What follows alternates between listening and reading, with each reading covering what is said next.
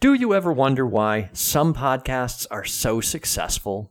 Do you wish that you could replicate the success of some of the top podcasts? So do we.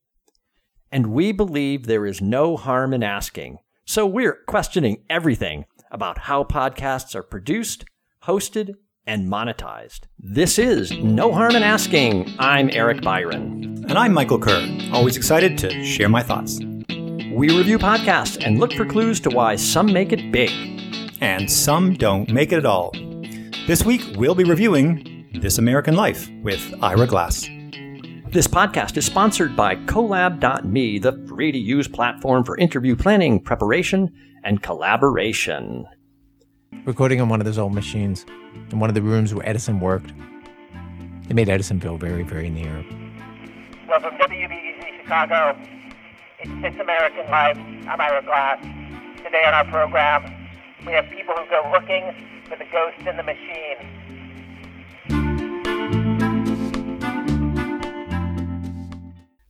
All right, Michael, we got one of the top podcasts here. This is number 4 on Edison Research list of the top 50.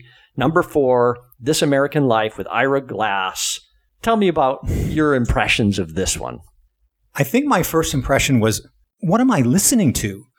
I mean, it was fascinating, I think, from sort of an intellectual point of view as you tried to figure out what they were trying to teach me as I listened to these distinct, unique stories that were pieced together to try and tell a larger, cohesive story. Yeah. I kind of felt that it wasn't my thing. Like I'm going, I don't think I'd listen to this every week, but yet I was fascinated and intrigued by the process and the effort.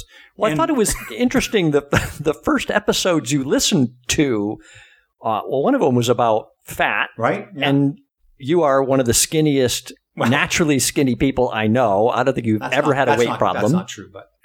Okay. So it seemed like an odd pick. You went back in a year ago or something and just picked this random episode, was the very first one you listened to. And then you went to another one that's not in the most current list, right, called The Ghost in the Machine. So I picked ones that included Ira Glass as a significant component of the podcast. So Ira Glass has a huge staff, and it's quite often that you will find that he's not doing...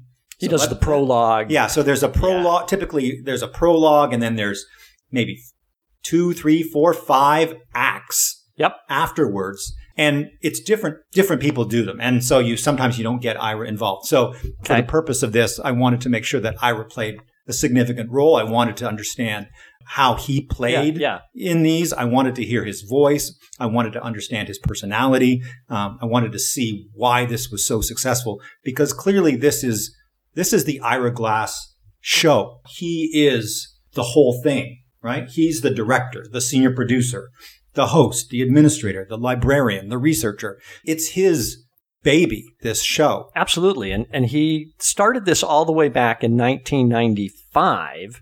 So he spent, talking a little bit about Ira Glass here is the background, 17 years at NPR. So, significant experience. He started from a very young age. Yeah, I heard once he started at 17, volunteering at 17. Yeah. It was quite interesting. He's journalism from a very young age. This is what he wanted to do. He's done it all his life. And he did NPR, for 17 years, worked for them, then went off on his own, apparently in Chicago initially, had a show called The Wild Room with a co-host. But the concept, the basic format of that show is what inspired This American Life.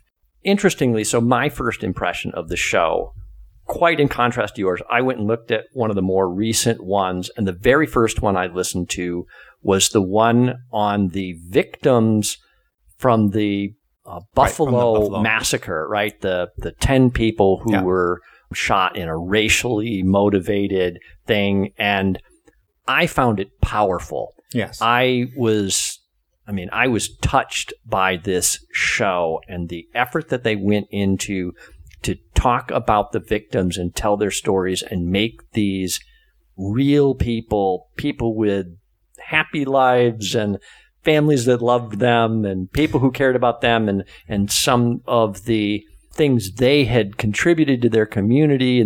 And these were they were real people. And the way they told this, I also thought was great because they didn't talk about the shooter. They didn't talk about the day of the shooting. Right. And, it wasn't a newsy kind of documentary of the events. Was each person in their own act? Yes. Right. So they had a separate act. There was different. Some of them were freelance journalists, but there were different people who kind of conducted each set of interviews. And, it was heartwarming. Right? It was a really, really touching story told about these people who had been victims. I know they were connected by this event, right? Yep. Did you find that the stories that they each told did they try and connect them? No, I think each one was kind of an individual telling of this person. And it was designed to say, we remember these people and the impact that their life and their death had on their family and friends. Right. I think so. I think there are clearly some episodes in This American Life where they do exactly that. They tell different stories and piece them together. But I think if you listen to enough, what you see is, as a common theme, is where they tell, certainly in the Ghost in the Machine podcast, that what they were trying to do, so they took 4 very different stories, and I'll explain them, because I think it's kind of interesting because they're so different. So, don't get into too much detail, but... I'm going to. I can do it quick, but I think what the point I'm trying to make is the first one, which was about a girl whose father had died when she was very young. She didn't actually know him. He committed suicide. And she'd found a recording of his voice much later. And the point that she was trying to make was that the voice was a more powerful medium than photographs. She'd had photographs of this man. But the fact that once she found a recording of his voice, that completely changed it for her. They took that story and they moved it into a story about a woman who'd lost her sister to cancer and was using GPT-3 to reenact, essentially, stories where she kept inputting into the AI information over and over. Then this one turned into a father-daughter story about the fact this woman had gotten cancer and that she was being cured by an MRI machine that her father had been a part of inventing. And then at the end, they tied it all up in this kind of bow, but not really, right? It's kind of a goofy weird thing where they found this elderly gentleman who was asking his kids where they slept every day, and piecing it together and turning it into this thing called the family average location. And so this was the podcast, right? 4 really different stories, and it was up to the listener to kind of go through, follow along, and then try and connect the dots. And the Ghost in the Machine. The Ghost in the Machine. All of them had this ghost per se.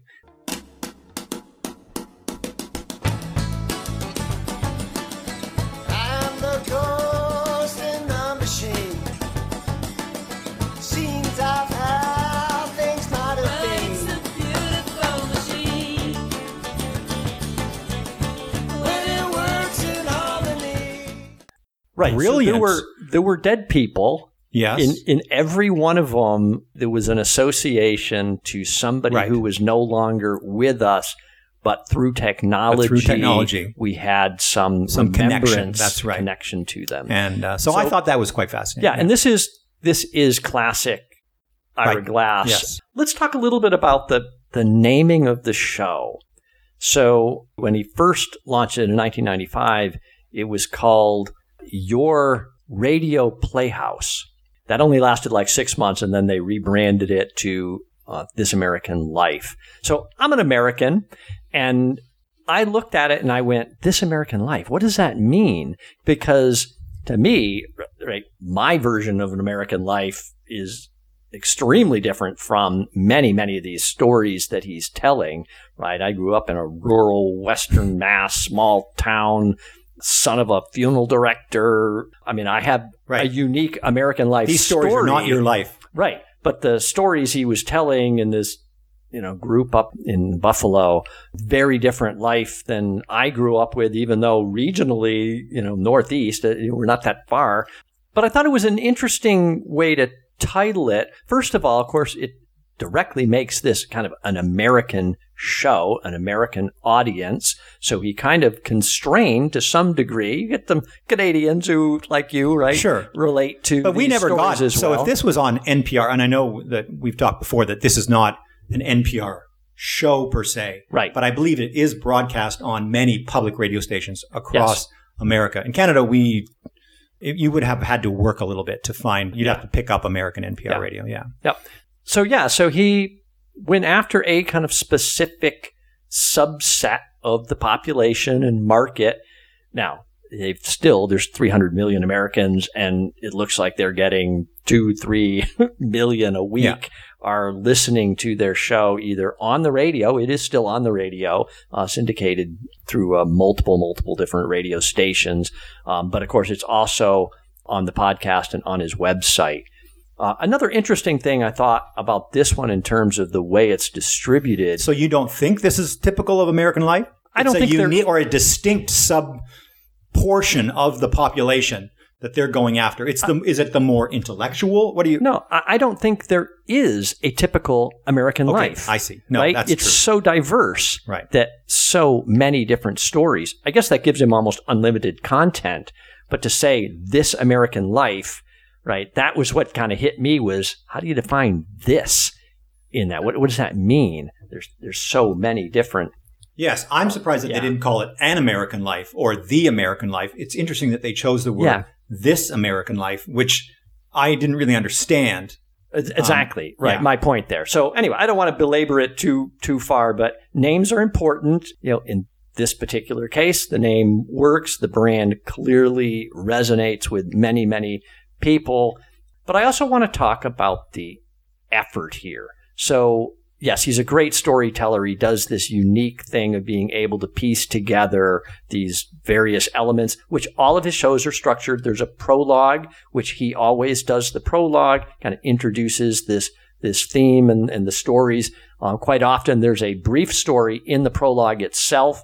Then he goes into the acts, and there's multiple acts in each episode. That are typically distinct. That are distinct stories. Standalone. They're often done by different people. Yeah. So it's not, even if Ira is involved in the prologue, and he may be involved in the last one, but again, not always. Yeah. So it is quite interesting the way they're able to piece it together from completely different people, right? Yeah. Who do the interview. And sometimes it's just in the Fat that I listened to, they interviewed the woman who was kind of a journalist in the prologue, and then she did the next one herself, all alone. It was basically her story, talking about herself. Yeah. So that was unique and I think as well. she's actually on the staff. She is one of his team. Yeah. Oh, the third one is not this one. Okay. This one is a journalist on her own. Oh, okay. So but he pulls all these things together, but he lists at the end, and we love this. We always talk about this, give credit to your team. And he reads out the whole list at the end of every episode. Our program was produced today by Lily Sullivan. The people who put together today's show include Elna Baker, Dana Chivas, Sean Cole, Michael Kamite, Aviva de Kornfeld, Damian Grave, Hannah Jaffe-Walt, Kyla Jones, Seth Lynn, Tobin Lowe, Lena Masitzi, Stowe Nelson, Catherine Raimondo, Elise Spiegel, Alyssa Shipp, Christopher Sotala, Matt Tierney, Chloe Weiner, and Diane Wu. Our managing editor is Sarah Abdurrahman. Our senior editor is David Kestenbaum. Our executive editor is Emmanuel Berry. So Elna Baker, she's a comedian, writer. That's the one who lost a bunch of weight. She was involved in that show you listened to. And I apologize to Bim, because I'm going to butcher your last name, Bim Adewunmi, something like that. He's a producer and a writer himself. He's been with the show for about 3.5 years.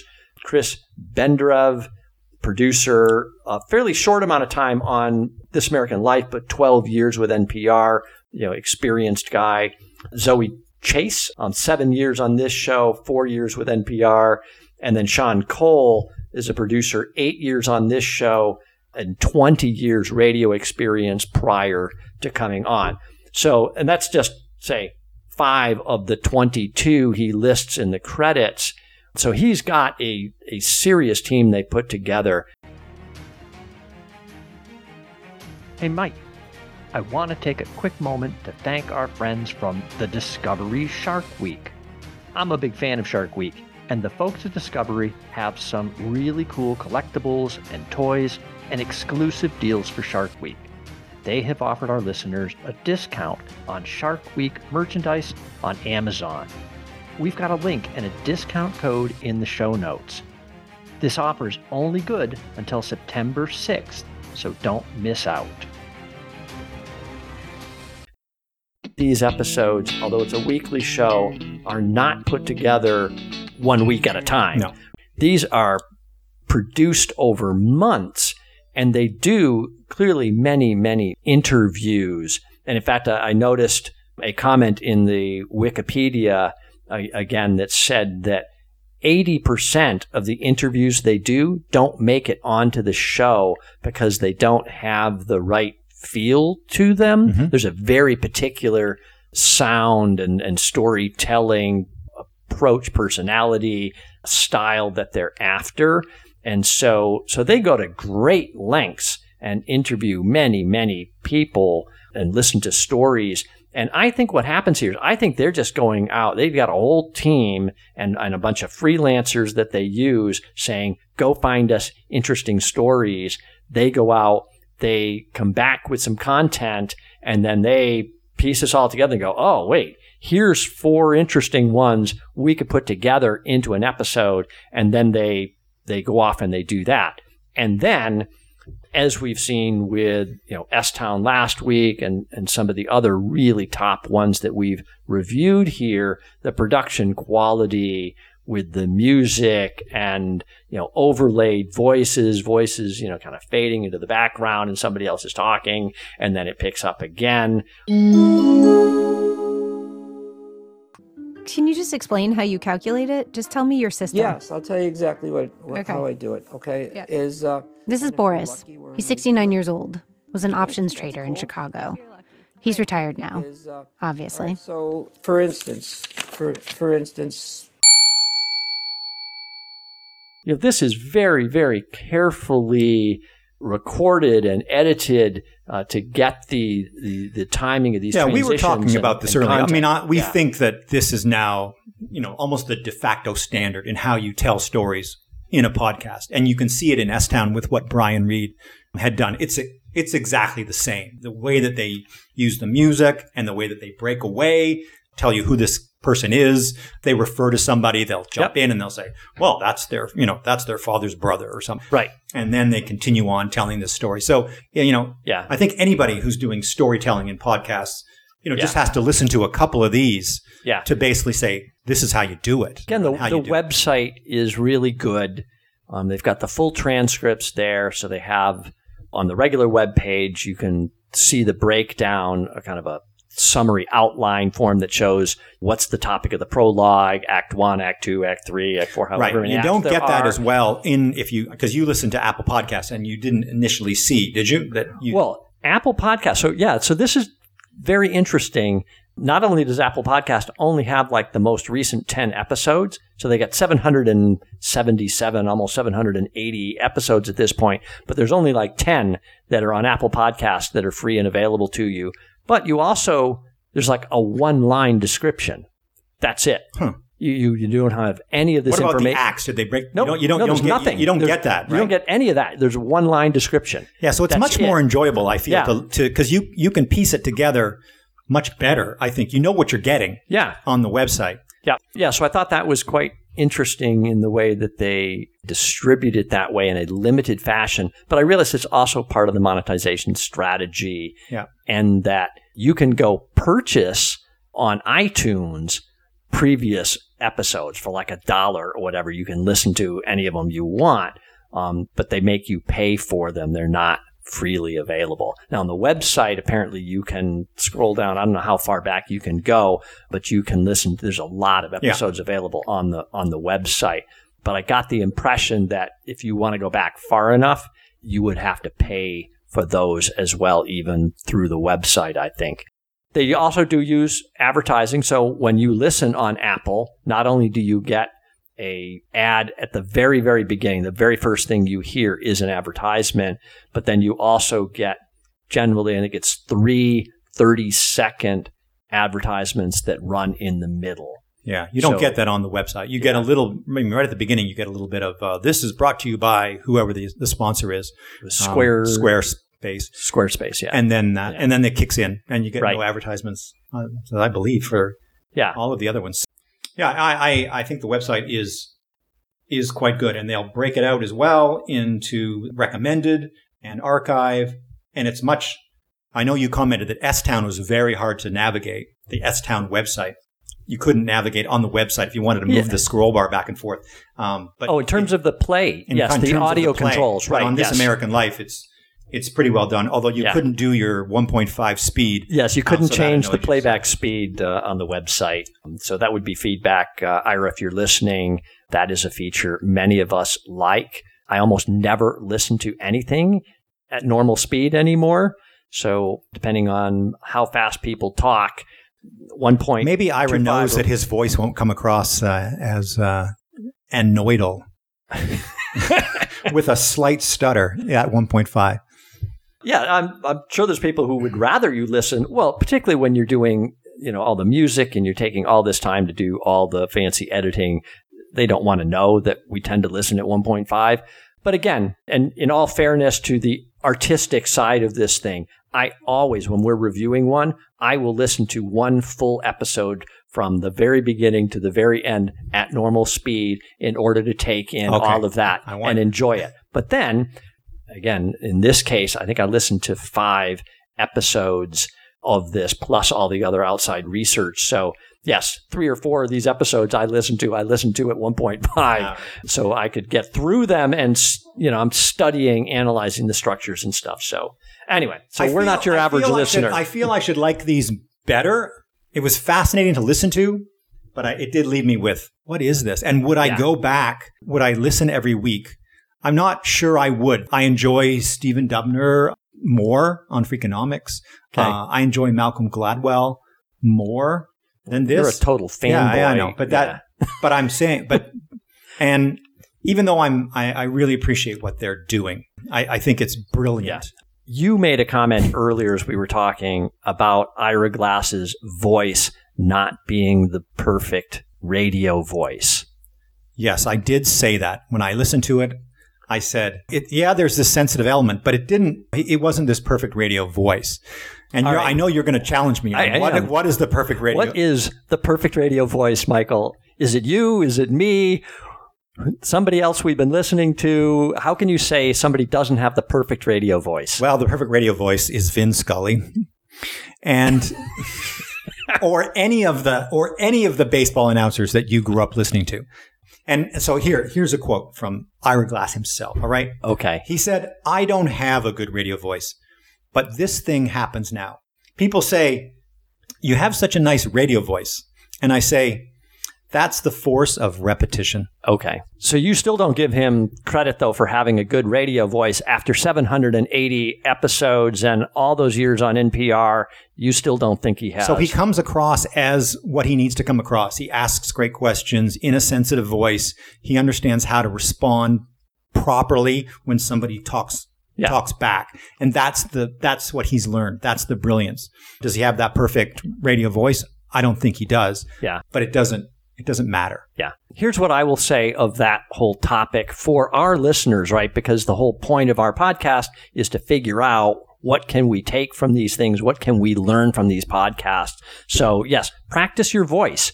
You may not have, like us, we don't have a perfect voice for this, but with practice and by listening, right? I listen, I do our sound editing, right? So I listen constantly to our voices and try to get better and improve on how I speak and I come across clearly. And the voice tics thing, we still do it. I will still have to edit out a bunch of ums and knows. And I tend to say right a lot. These are natural voice tics. But anyway, we do not have the perfect voice. If you're out there doing this, don't be overly sensitive or shy about your voice. The more you do this, the better at it you get. It just happens over time. Even as Ira Glass says, repetition, practice really, really helps. You're right. It is quite amazing. Obviously I listen to the recordings now that we do, and I never thought I had much of a voice for radio. Yeah. Well, you can thank me. I fix a lot of it. Well, thank for you. I appreciate all the work that you do. I do. When I listen to what we produce, I often go, yeah, it's okay. Yeah, we sound pretty good. It's all right. Yep. All right. Enough praising ourselves. The other thing I want to point out, though, for other podcasters is the study for me, the thing that's really interesting and that I want to take to heart even for us, right? So we tend to do, we do a weekly podcast, and it's pretty much planned a week ahead. We do all the research and get it together in about a week.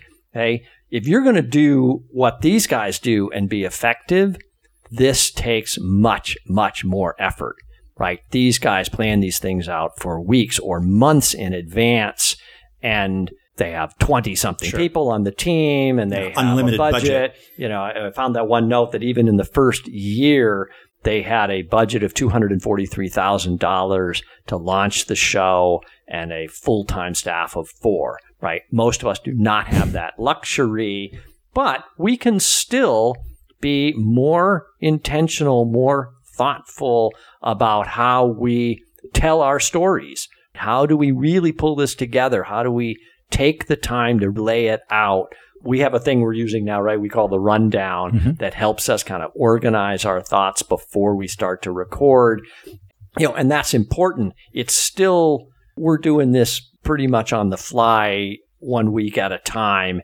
And so maybe one of these days we will get to that point where we can start really planning out some episodes months in advance, really prepare things, do a bunch of content research and interviews and do that. And I think that's how you get up in that top 50 podcast thing, is you just got to put in the effort and the time to get there. You're going to do a shout out? Oh, yes. Oh, thank you for reminding me of that. Wanted to point out, Michael, that we had an interaction last night. One of our listeners contacted me to let me know that he's been listening to our podcast, and one of the things we've highlighted a few times is musical transitions between sections, and he picked up on this and just wanted to let me know, shout out saying, thank you, Eric. I took this advice, I implemented it in my podcast, and I love the result. So this is why we do this, right? I'm thrilled to death. So just love to get those made notes. My day. So I encourage anybody else out there that's listening, if you've got something like that too, this just makes our day when we get a comment like that from somebody that says what we're doing helped them improve their podcast. So thank you for that note. I guess that's a wrap of our episode here today. Yes. So thank you to Ira Glass and This American Life. Truly a great podcast. And we hope that all of you take away some great findings from both our observations and hopefully your own. Go listen to these guys. They are top of class. You want to try and reproduce as much of this as you can in your own podcasts. All right. Thanks for listening. Please subscribe.